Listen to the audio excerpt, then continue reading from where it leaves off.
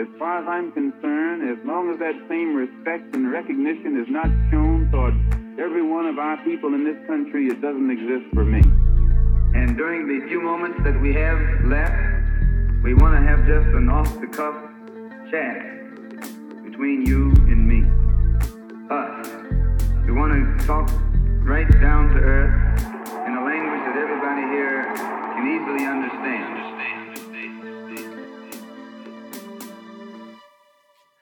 Guys and all the listeners, today we have a living legend with us, Vijay Prashad. I had the fortunate experience to read his works and be involved and watch his videos and lectures on YouTube.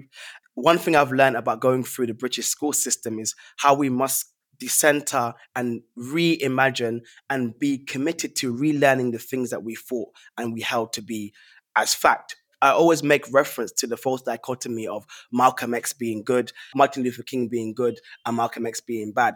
Likewise, we have many other commonly held beliefs or understandings of things that are not quite accurate. So my first question is, when we say Marxism, what do we mean? It's a fair question. What do we mean when we say Marxism? Well, look, Marxism itself is something that develops out of the ideas of Karl Marx. He lived in the 19th century. It's a long time ago. But in the 19th century, Marx directly looked at what was going on around him. He understood this social force called capitalism, which developed amazingly the means, the productive forces. Suddenly look around you and say, oh my God, we're building bridges, building railroads. The goods that we are produced are much more than used to be produced previously and so on. But then all these goods are being produced socially, being produced by the working people of the world. And yet at the same time, good God, inequality is rising. People are poorer. How is it that the people who produce goods are not able to enjoy them? That was Marx's question.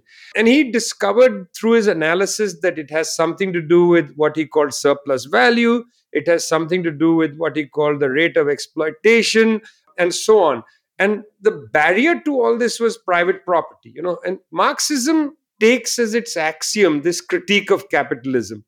And then despite the fact that capitalism develops a great deal since the 19th century, this core issue remains the same. And so Marxism, of course, has developed. I mean, look, it's not the same as it was in Marx's time. We made developments trying to understand the nature of colonialism and capitalism and so on. And you can talk about that if you'd like. But the core idea of Marxism is this question of how is it possible that in a system that had produced so many goods and services, that produces so much food, for instance, you have hunger. How is it that we have enough food for people and yet billions of people are hungry? Well, what separates people from food is money. And they don't have money because they work and their surplus value is extracted, and only a few people seem to amass vast amounts of money, whereas those who even work don't. And that essentially, if I can put it in a thumbnail sketch, that's essentially Marxism. That was a beautiful overview of Marxism. So how does that then differ to when we say communism? Or is communism Marxism in praxis? Well, you see, communism is what the Marxists think will be the solution to capitalism. Marx, in fact, says, that communism is the solution to capitalism. Well, what is communism? Communism is a process. It's not a thing itself. It's a process. The idea is, can we produce a human society where private property doesn't divide people from each other and doesn't divide people from their means of creating a good life? A good life. That's what we want to create. We don't want to create basic needs. We don't want to create whatever this is, equality, we don't know. We want to create a good life. How do we create a good life for everybody? How do we create a good life for everybody in a planet that is sustainable, where you're not killing the planet? And in a sense, the name for that society of a good life, the name for that society where we're not killing the planet, we have given that name, and it's communism. That's what communism is. It's the solution to capitalism. It's not a theory of why capitalism is wrong, but it's its solution. So the question is then, we always hear things like means of production, and you've mentioned twice now, or more than twice, private property. What are these terms? Well, you see, there's one old tradition of social thought idealistic Mm-hmm. socialism or utopian socialism, which says, look, the key category here is that everybody should be equal, we should live in equality, and so on. But the issue is that equality doesn't come without price. Equality doesn't Mm-hmm. come without certain issues. Like, for instance, if you don't have electricity in the 21st century, you can't have equal rights. You can't Yes. just be equal because you're constitutionally equal. In other words, Yes. just because the constitution says that you and I are equal, that doesn't make us equal if you have electricity and I don't. So Mm-hmm. there's got to be a certain development of human society to produce the means of equality. So the means of production, essentially, the previous forms of wealth that enable you to make more things. For instance, if you want to build, a factory that creates, I don't know, electric wires, you need Yes. some wealth, prior wealth, to rent the land, to build the factory. You need to be able to create, hire the machines or buy the machines. You need to be able to hire labor, hire raw material, all that stuff. It's the means of production that enable you to do that, and those things are also then the means of production. It's the means for you to produce the electric wire which you then sell. Now, Mm-hmm. that's the means of production. There are also social relations of production. There are some people who have some capital which enables them to assemble the means of production, and there are other people who don't have capital, who can only sell their labor power, their ability to go and work in the factory. And that's the gap Mm. between the bourgeoisie, who has some capital, and the proletariat. It's a straightforward gap, and there are no complexities here. Some people have the capital to really put the means of production at play, at work, and other Yes. people can only sell their labor power into as one of the means of production. So that's what these concepts Mm. refer to, in essence. And then, okay, now let's talk about the kind of things we hear growing up. We hear that, okay, but communism or Marxism on paper is beautiful, but in practice, it doesn't work. We hear things like the USSR, Soviet Union. We hear people say, look at the killing Stalin did, look at the failings of Mao, maybe example, or look at the failings of Trotsky or Lenin. They go, when it's in practice, trying to bring about this theory ends up with the lots of deaths of people. How would you respond? Well, the first thing is the USSR only lasted for 70 years. Mm-hmm. It didn't have such a long history and was not able to develop in a way that perhaps it might have. Secondly, the moment the revolution took place in October 1917, that's the October Revolution, the moment that happened, it was just attacked ruthlessly, by it Mm. was invaded by various countries, including Great Britain and so on. So they never had a chance to actually develop in a way without all the stresses and strains. Third point, the revolution took place in a backward poor country, the Russian Empire. Mm. All the revolutions, in fact, took place in poor countries. In Mongolia, in Vietnam, in China, in Cuba, and so on. There was no revolution in Germany or in Britain or in the United States or Canada or France or anywhere. Mm. These happened in poor countries. So the struggle to build socialism in a poor country, it's a huge penalty. You have to, on the one side, build the productive forces, on the other you have to create social equality. So it's not easy. The task is great and difficult and complicated. So people need to understand that it's not like a thing. Secondly, building a socialist society out of capitalism, it's not a tea party, as we say. There will be, of course, violence. Why is there violence? Because you will be attacked. I mean, Cuba, for Mm. instance, moment the Cuban Revolution took place, the United States tried to assault it, and till today tries to overthrow it. So there will Yes. be all kinds of strains and distortions that come in as a consequence of that. But I would also like to say to people who say, well, what about the killings? What about the killings? I mean, in 1943, in British colonial India, up to 3 million people died because of a famine in Bengal. 3 million people. Yes. And that was Wow. a famine that was created because of colonial policy, because you diverted food away from India in order to feed troops in Europe. That's 3 million people. That's not even a joke. Wow. Let's take the Congo. Half the population Yes. of the Congo was wiped out by King Leopold's Belgium. Half the Yes. population, 6 to Wow. 10 million people. Let's talk about that. And I'm not saying let's not talk about killings and elsewhere. This is not what is sometimes called whataboutism. This is the Yes. straightforward issue of, are we going to face up to the fact that colonialism was a brutal, vicious system that killed millions, hundreds of millions of people, perhaps, including if you add in the people who were killed in the transatlantic trade in human Yep. beings? If you add all that, hundreds of millions of people killed, but more specifically, revolutions took place in poor countries. If you want to judge it like that, look at China and India. China has just abolished poverty, India is wallowing in poverty. One was a revolutionary process, the other one is total full blown capitalism. Which would you prefer? Nah, so thanks for that. That's very important to make that distinction and add that context to it. Okay, how would you respond to some people then who say that, well, look at capitalism, it's delivered prosperity to so many countries? It's delivered prosperity, yes, but to which classes? It's wrong to talk about prosperity to countries. It's too general. If you Mm, pick a country like India, for instance, about 700 million people in India, that's half the population, don't know when their next meal is coming. So wow. India is a prosperous country. It's a growing economy. The growth rate is high. The wealth is increased and so on. But it's a class society. So some small population is taking a lot of the social wealth, and a large section is not able to go to sleep at night with a full belly. So you can't talk about countries being prosperous. You just can't. It's inaccurate. You have to ask the question, which Mm, class is benefiting. Take the case of the United States of America. It's a very rich country, one of the richest countries in the world. Is it a rich country? Well, certain classes are benefiting. During the pandemic, US billionaires made, you know half a billion exactly. dollars or something was made just in the period of the pandemic.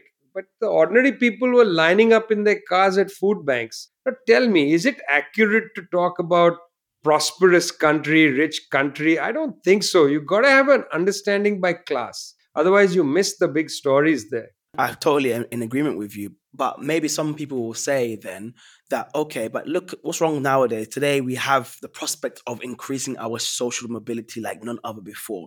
So they'll say, and again, I know this is very global north centric right now, isn't it? Because they'll say, look at us in the West, we get a job, we get a promotion, we can live a good life. Like, why should I be bothered in some kind of another analysis or an alternative?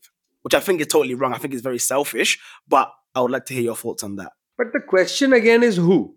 Hmm. Even in your friends say that we have opportunities. Who has opportunities? Where? Show me. Show me in let's say Great Britain today. How great it is, I don't know. But show me in Great Britain today who has opportunities. What Yes. opportunities? Tell me. I don't. Uh, I I'm mean, actually, what yeah. they might say, oh, I can get a degree, I can get a master's now, and then I get a good job. I might start off with a 30K salary, get a mortgage by 3 years' time, and have a house in 25. Okay, fine. Now who's going to pay for your college? You take a debt, isn't it? Yeah, you go into debt. Then what happens Yes. to you? Then you pay it off When when do you you start pay it working. off? It takes a long time. Depends how long, what kind of job you get. So let's talk about opportunities. You don't have Yes. opportunities. You are actually mortgaging your future to make your own Mm, opportunity there. The system is not giving you any opportunity. You are mortgaging your future to go to hmm. college. You have no Yes. guarantee of employment. You have no Yes. guarantee of housing. Where are you going to live? You're going to live in London? Who's going to buy your house for Oh you? no, not in London. You Yeah, can't live who's in going to London. buy a house for you? Where are you going to live? You're going to live in Leeds? What Yeah. jobs are there in Leeds? Tell me. No, Explain to you're right. me in Leeds where you're going to get a job after you've taken enormous debt to go to university in Manchester. Tell me where. What are you talking about? I mean, here Mm, here the aspiration must be brought together with reality. I'm not saying that don't have aspirations, but yes. let's marry aspirations to reality. Let's not have aspirations that are impractical. Totally in agreement with you. But again, I just want to maybe unpack that a bit further. Let's say, okay, you become a school teacher, for example. You start renting, you get a mortgage after 5, 6 years. I only say this because a lot of the time people speak about a revolution, as it were, and I'm talking about again the global north, for example, or America and the UK particularly, or Europe and America. People would say, and I'm probably in agreement, the material conditions are not there. People with all the issues they are still getting by quite okay on the average person. No. I don't know. I mean, I actually don't. I would not be so cavalier about this because Again, the question is, what's the average person? Who is this average person that you speak of? Are there Yes. really average people? I mean, there was, the question must be always raised about, let's say, old deindustrialized parts of the UK. True. What is the average person? We're talking about a small section of people who work in finance, who work in, let's say, the high level of management that seem to be doing fine, but then everybody else seems to be entering precarious employment. What does it mean to have a future? You're a Yes. bike messenger in London who lives, I don't know, 2 hours outside the city because you can't afford to even pay rent in a one room apartment. I mean, Yes. what are we talking Absolutely. about? I'm not telling people don't have aspirations. I'm just saying, can your aspirations please be linked to reality? And I feel like what you're speaking to is the lies that capitalism sells us. The capitalism literally sells a lot of people. I mean, me as a young black man, you have this aspiration of, oh, I can be a billionaire one day. And I think to myself, I think you don't know how much a billion is, and I think you don't know how unlikely it is you will become a billionaire one day. But we're sold this lie. Yeah, I mean, look, the thing is, there's a big difference between making a living and becoming a billionaire. I think it's pretty acceptable to say, well, hey, listen, I'm going to be a billionaire. Well, if that's an aspiration, okay, fine. I mean, I'm not sure if I should wish you luck or I should give you a hug. But we're not talking about making a billionaire because that's unrealistic in the sense that Yes. there are 7.7 billion people on the planet, and it's ridiculous to create a utopia where we can have 7.7 billionaires. I don't even know what that would mean. It's a ridiculous, it's not practical, it's not possible. Yes. That's the whole 1 billion type idea is an idea of a class society. Few Hmm. people do well. We're talking about, can you have a good life? Can you have a Yes. life of dignity? Can you have a life where you have enough means for your children and yourself to live with a certain kind of gravity, where Hmm. you're grounded in the world and so on.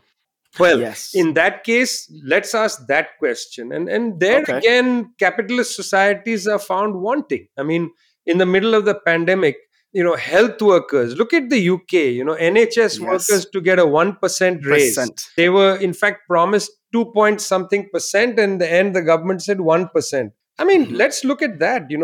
What is the average NHS nurse's salary in a major city? How are NHS nurses in London living? How are NHS nurses in Newcastle living? What's their life like? Go take a look. I mean, these Exactly. are essential workers. These are people with permanent jobs, by the way, relatively. These are not people who are working precarious jobs in one. Some of them are, but Exactly. not all. But they are having a hard time make a life. So the question is, what do you believe your aspiration is, and should it be grounded in reality, or should it be merely utopia where you have some anecdotal evidence that somebody who knows somebody made $1 million, euros or whatever, pounds, somebody Yes. who knows somebody who knows somebody, but that's not should not you should not set your goals around that. Absolutely agreement with that. Some people will say, or another charge at communism is they want everyone to be the same. We have to be all doing the same thing. I know that's not true, but where does that even come from, or why would you respond to that? I don't even know how to respond to that. That's the issue. Is that what does that even mean? Everybody will be doing the same thing. That's nonsense because we live in a complicated class society. Yes. We live in also not just a class society. We live in a complicated modern world. We have different specializations and skills, and we bring Yes. different pieces of our talent to create a world in unity.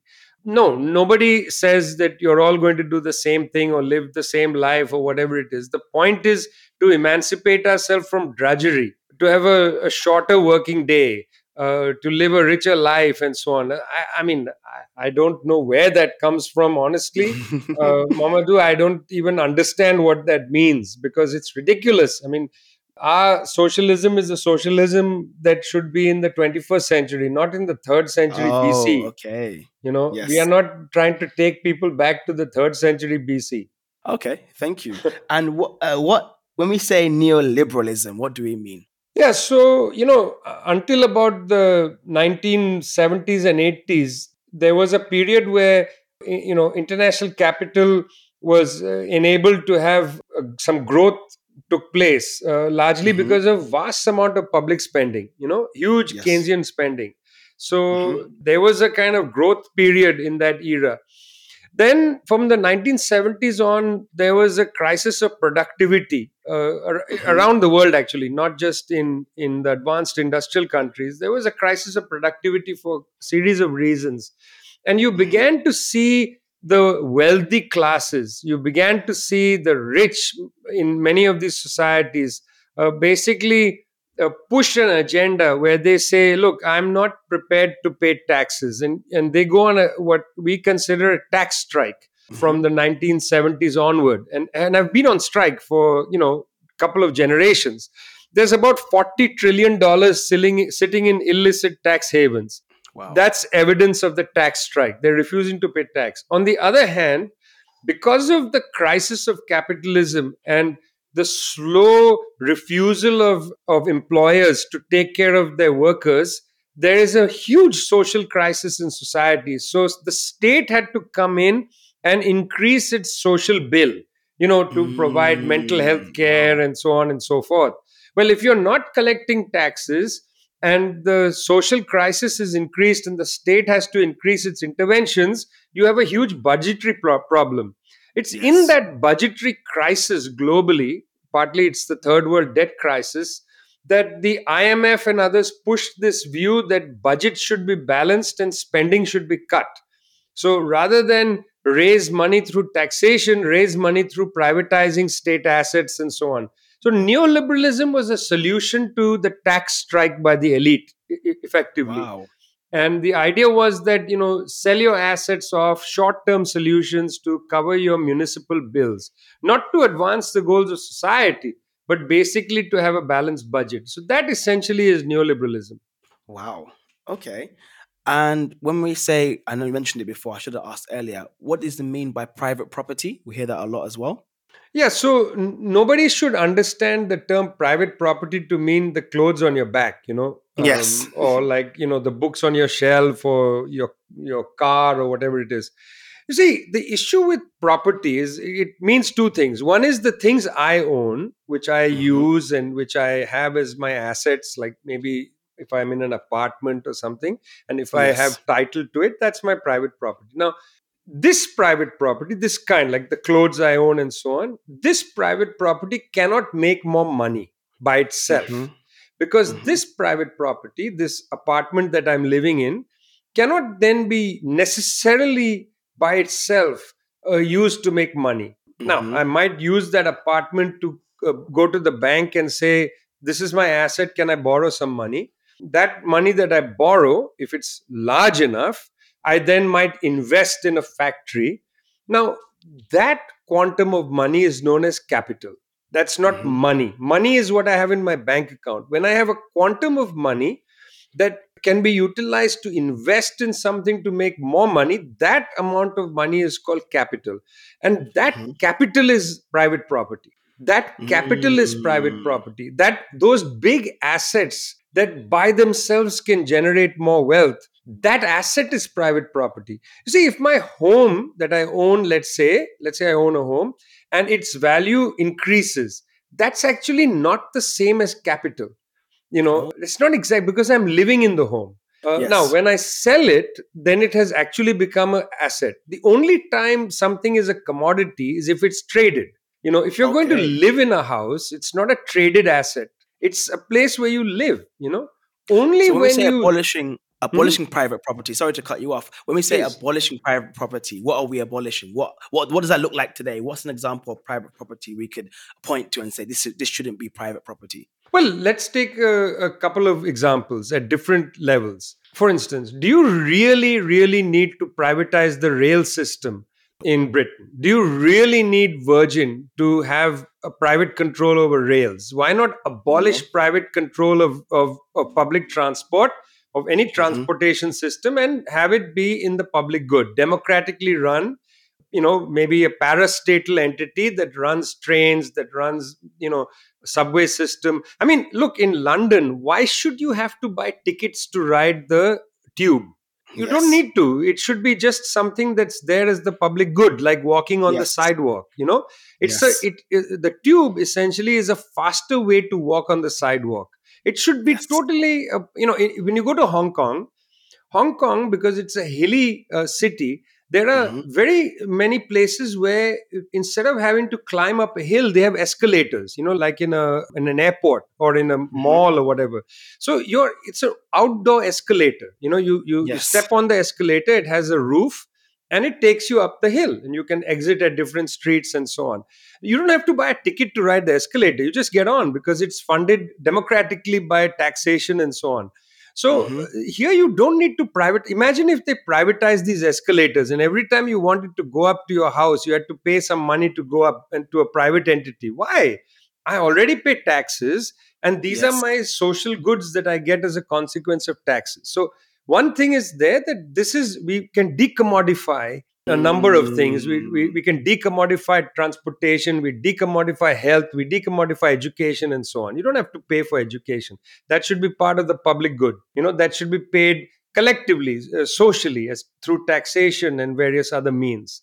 I mean, Okay, so everything yeah. you said is so sorry, sorry. Everything you said is so amazing. I will let you carry on, but why do you think there's so much pushback against like Marxism and communism? Is it just Western propaganda? I mean, I don't want to, honestly, I don't want to speculate. You should ask that question to those who say that this is all nonsense. Why should I go the other direction, and I'm giving you a certain viewpoint, right? Now, why Yes. should I say that other people don't agree? That's bizarre. You'll have to ask them, why do you not agree? Do you understand what I mean? You're right. Yes. Why should I do that? That's not, I think it's perfectly reasonable. That's why I'm telling you. Yes. So I can't answer it. But just to finish this point about private property, one is Yes. decommodifying aspects of social life. The other is in the productive sector. Do Hmm. you really need private control over electricity generation? Is that necessary? I mean, do you need the pharmaceutical industry, for instance, to be in the private sector? Because, for instance, most of the capital that a pharmaceutical company raises, Hmm. most of the capital doesn't come from their own risk. They don't take a risk. They are given Mm. capital by the state. The government provides these pharmaceutical companies with money to do research, whether it's through universities or they give them a direct grant to go and test medicines before it goes on the market and so on. So there's no Hmm. need to have, like, the capital that's raised for a pharmaceutical company is often public money. So why is Yes. there a need then to have that be privately appropriated? Why not just have that in the public domain? I mean, I don't get it, right? So that's what Absolutely. I would say. That I would say very strongly that when we say abolish private property, we are saying abolish the private sector's use of public money for private appropriation. Thank you so much. We Western media will call the likes of AOC and Bernie Sanders socialists, and then some will say no, they're social democrats. What's the difference between these two? And do you feel like the likes of AOC and Bernie Sanders actually water down the definition of socialist? No, I mean, I don't actually accept that. I think that at a time of weakness of the left movement, it's important to have the widest possible, approach to these questions. People can Mm. disagree, and that's fine, but we have to have a kind of comradely spirit. Firstly, Okay. they self-designate as socialists. So who are we? There's no Vatican of the socialism where you excommunicate people. I find that attitude very bad. People take a position you don't agree with, you can argue on the position. You can't say, oh, they are not real, this or that. Wow. You can argue on the positions. They may have a more conciliatory approach. That's okay. Let them go as far as they go. I don't condemn people because they are not identical to me. It's a totally undemocratic approach to the socialist tradition. You've got to Hmm. have a broad approach. Jeremy Corbyn is a very serious and dignified person. He has his own approach. We'll walk with him as far as he goes, and we may walk further than him. But we are not Yes. going to condemn him and say, you can't walk with me. That's ridiculous. That's not a society I want to live in. I want to live in a Mm. democratic society where people of different views are respected. We build on views. We don't, we are not, again, we don't build our views to condemn or not condemn people. I just don't like that attitude. Personally, Thank I you. don't like that. Yeah. No, I'm totally agreement with you. And I feel like sometimes maybe the kind of people on the left you see online do engage maybe sometimes a bit of cult personality worship, which is a bit unfortunate. I do have just three more questions.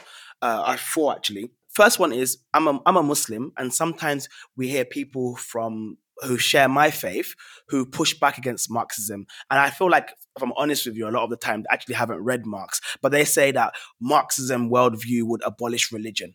I mean, well, it's not untrue that there is a tense relationship with religious traditions, but the question is Hmm. what religious traditions? The problem is most of the religious traditions in the world are highly undemocratic in their own Hmm. structures. So I would like to live in a world where even religious organizations are democratic, where there is accountability. I mean, why should you have somebody just because they are sanctified by faith be the permanent Hmm. leader of that faith? What about so-called right to recall of an imam? I mean, an imam Yes. takes a retrograde. I mean, we need to democratize our traditions. Why should an imam be allowed to talk against homosexuality, or why should an imam be allowed Hmm. to do this? Where is who are they accountable to? Now, Yes. they can turn around and say, I'm accountable to Allah. That's fine.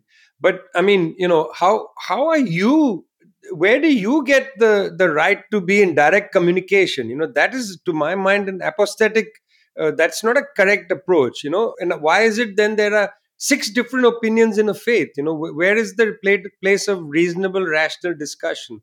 So Hmm. religion must also confront rationality, it must also confront democracy. I think that's about where the Marxist tradition goes with religion. Not necessarily going to abolish religion, but I would certainly abolish religion as it is today, where there's a lot of superstition peddled, where there's a lot of wrong, unscientific ideas peddled. Religion Hmm. should not see itself as outside science, democracy, and reason. It should be committed to building traditions, with E- these even with other the discourses. Yeah. even with the sanctity of certain texts, for example.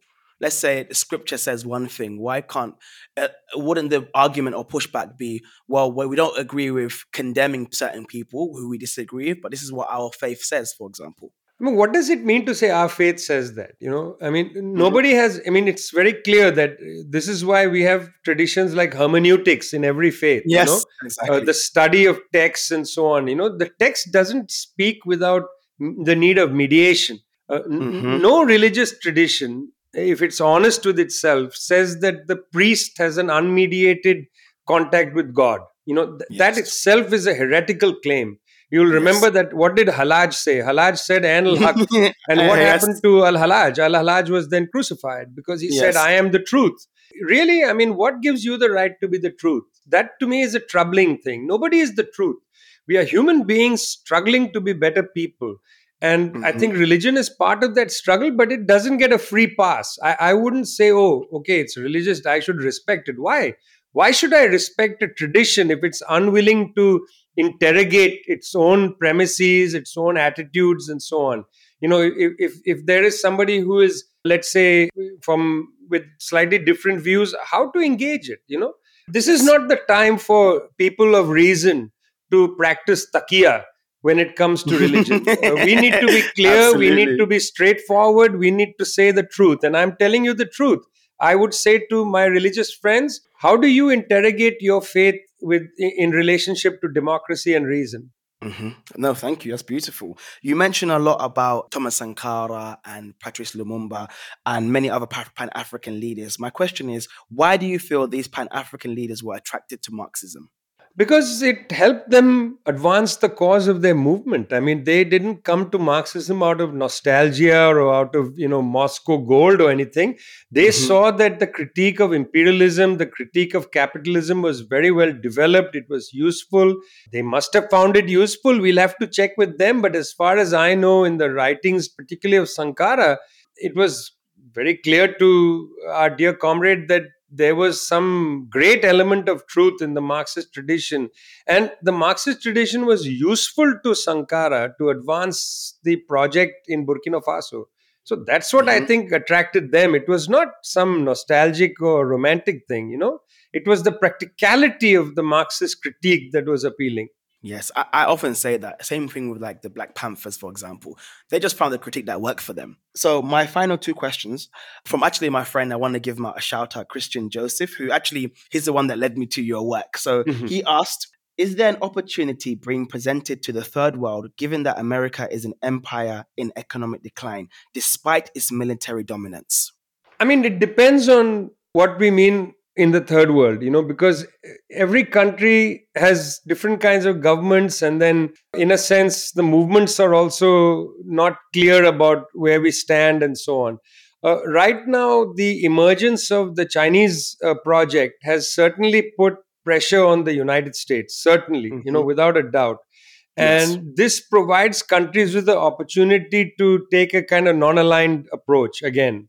Yes. This opportunity must be taken. Nobody should ally fundamentally with China or fundamentally with the US. I think this is an opportunity for a non aligned approach. And in fact, by the way, the Chinese government openly says that, look, you don't need to be sign up for some alliance. You need to have your own foreign policy.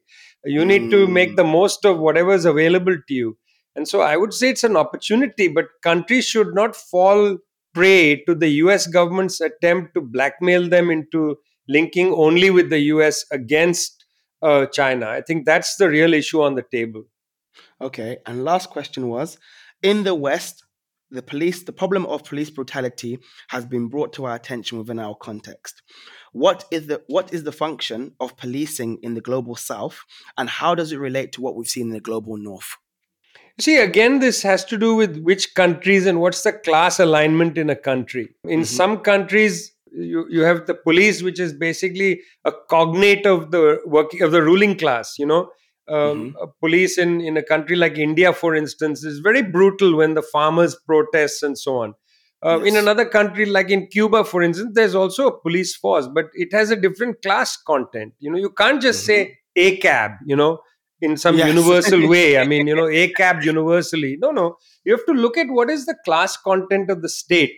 How is the Mhm. state's approaching the people? What does it understand? And then the police has to be understood in that context. So I would say there's no general theory of police globally. It's all about the class situation. Okay, thank you. And the final question.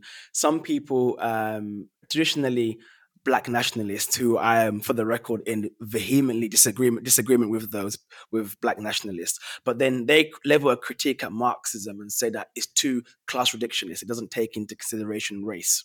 Well, I have only one thing to say to you, which is you should read the tricontinental dossier called Dawn, Hmm. which goes into some of this. And well, I said I'll only say one thing, but I'll say two. The second is that in Marx's Capital, written in 1867, he has a line that I'd like people to reflect on. He says that in Capital, written in 1867, mind you, he Hmm. says that workers in white skin cannot be emancipated as long as workers in black skin are held in bondage. That's in Capital 1867. Now you And tell that me that it's class reductionist. Thank you so much. This has been an amazing conversation. Guys, I will leave Vijay Prashad's social media in the description of this episode. Please like, comment, subscribe, be that on YouTube, Spotify, or Apple Podcast. You're listening to Mamadou on The Malcolm Effect. Thank you so much. It's my pleasure. Great to be with you.